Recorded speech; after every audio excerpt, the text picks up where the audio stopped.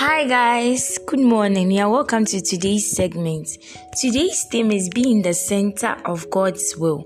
And the Bible reference is from Ephesians chapter 2 verse 10 from the Amplified Classic Version. For we are God's own handiwork, His workmanship, recreated in Christ Jesus, born anew that we may do those things, good works which God predestined, planned beforehand for us. Taking paths which He prepared ahead of time, that we should walk in them, living the good life which He prearranged and made ready for us to live. Hallelujah.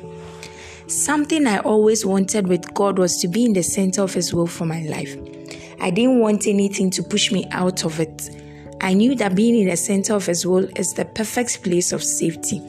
Nowhere else could satisfy. When I found out that He already had my life all planned out, I chose to run with that plan and no longer have to make my own plan.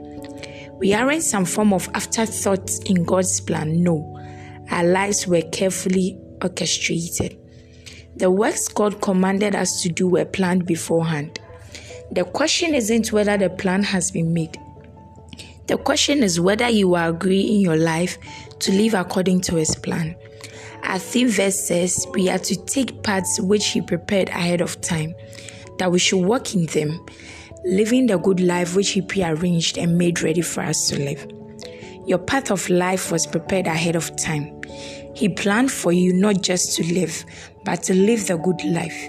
If you aren't living a good life, it means you aren't on the path that God prearranged for you. And I'm using the word of God to correct you even now. In 2 Timothy chapter 1 verse 9, the Bible says, God had saved us and called us with an holy calling, not according to our works, but according to His own purpose and grace, which was given us in Christ Jesus before the world began. Purpose and grace were given us in Christ Jesus before the world began. The plan was already there, and now it's made manifest. That's 2 Timothy chapter 1 verse 10. Pastor is asking, would you embrace it? This is your time for a realignment. He wants you to have a full, deep, and clear knowledge of His will, His purpose for your life, and fulfill it. Nothing could be more important.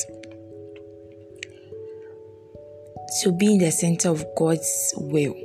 Don't do your own thing. And don't force to do things that you know are not God's will for your life. Just allow God to flow. Allow Him to do everything for you as He has planned it. So realign your life in God's will. And trust me, as I always say, you come back with a testimony. For further study, kindly read Colossians chapter 1 verse 9 and 2 Timothy chapter 1 verse 8 to 10. If you are taking the Bible in 1 year, Acts chapter 11 verse 19 to 30 and Nehemiah chapters 1, 2 and 3. If you are taking the Bible in 2 years, Luke chapter 4 verse 1 to 13 and Deuteronomy chapter 23. Kindly take the confession after me. By the Spirit and through the Word,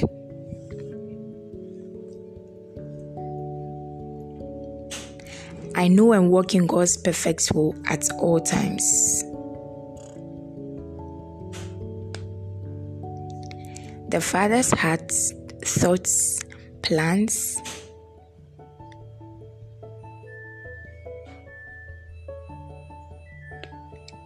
will, purposes, and the mysteries of the kingdom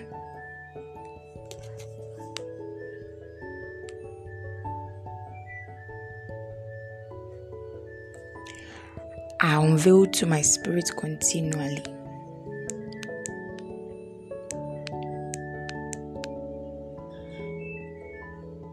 There's an unveiling of His deep truths to my spirit. Praise God. I believe you're blessed by today's message. Don't do your own thing. Allow God's will manifest in everything that you do. Enjoy the rest of your day. I love you dearly. Bye bye.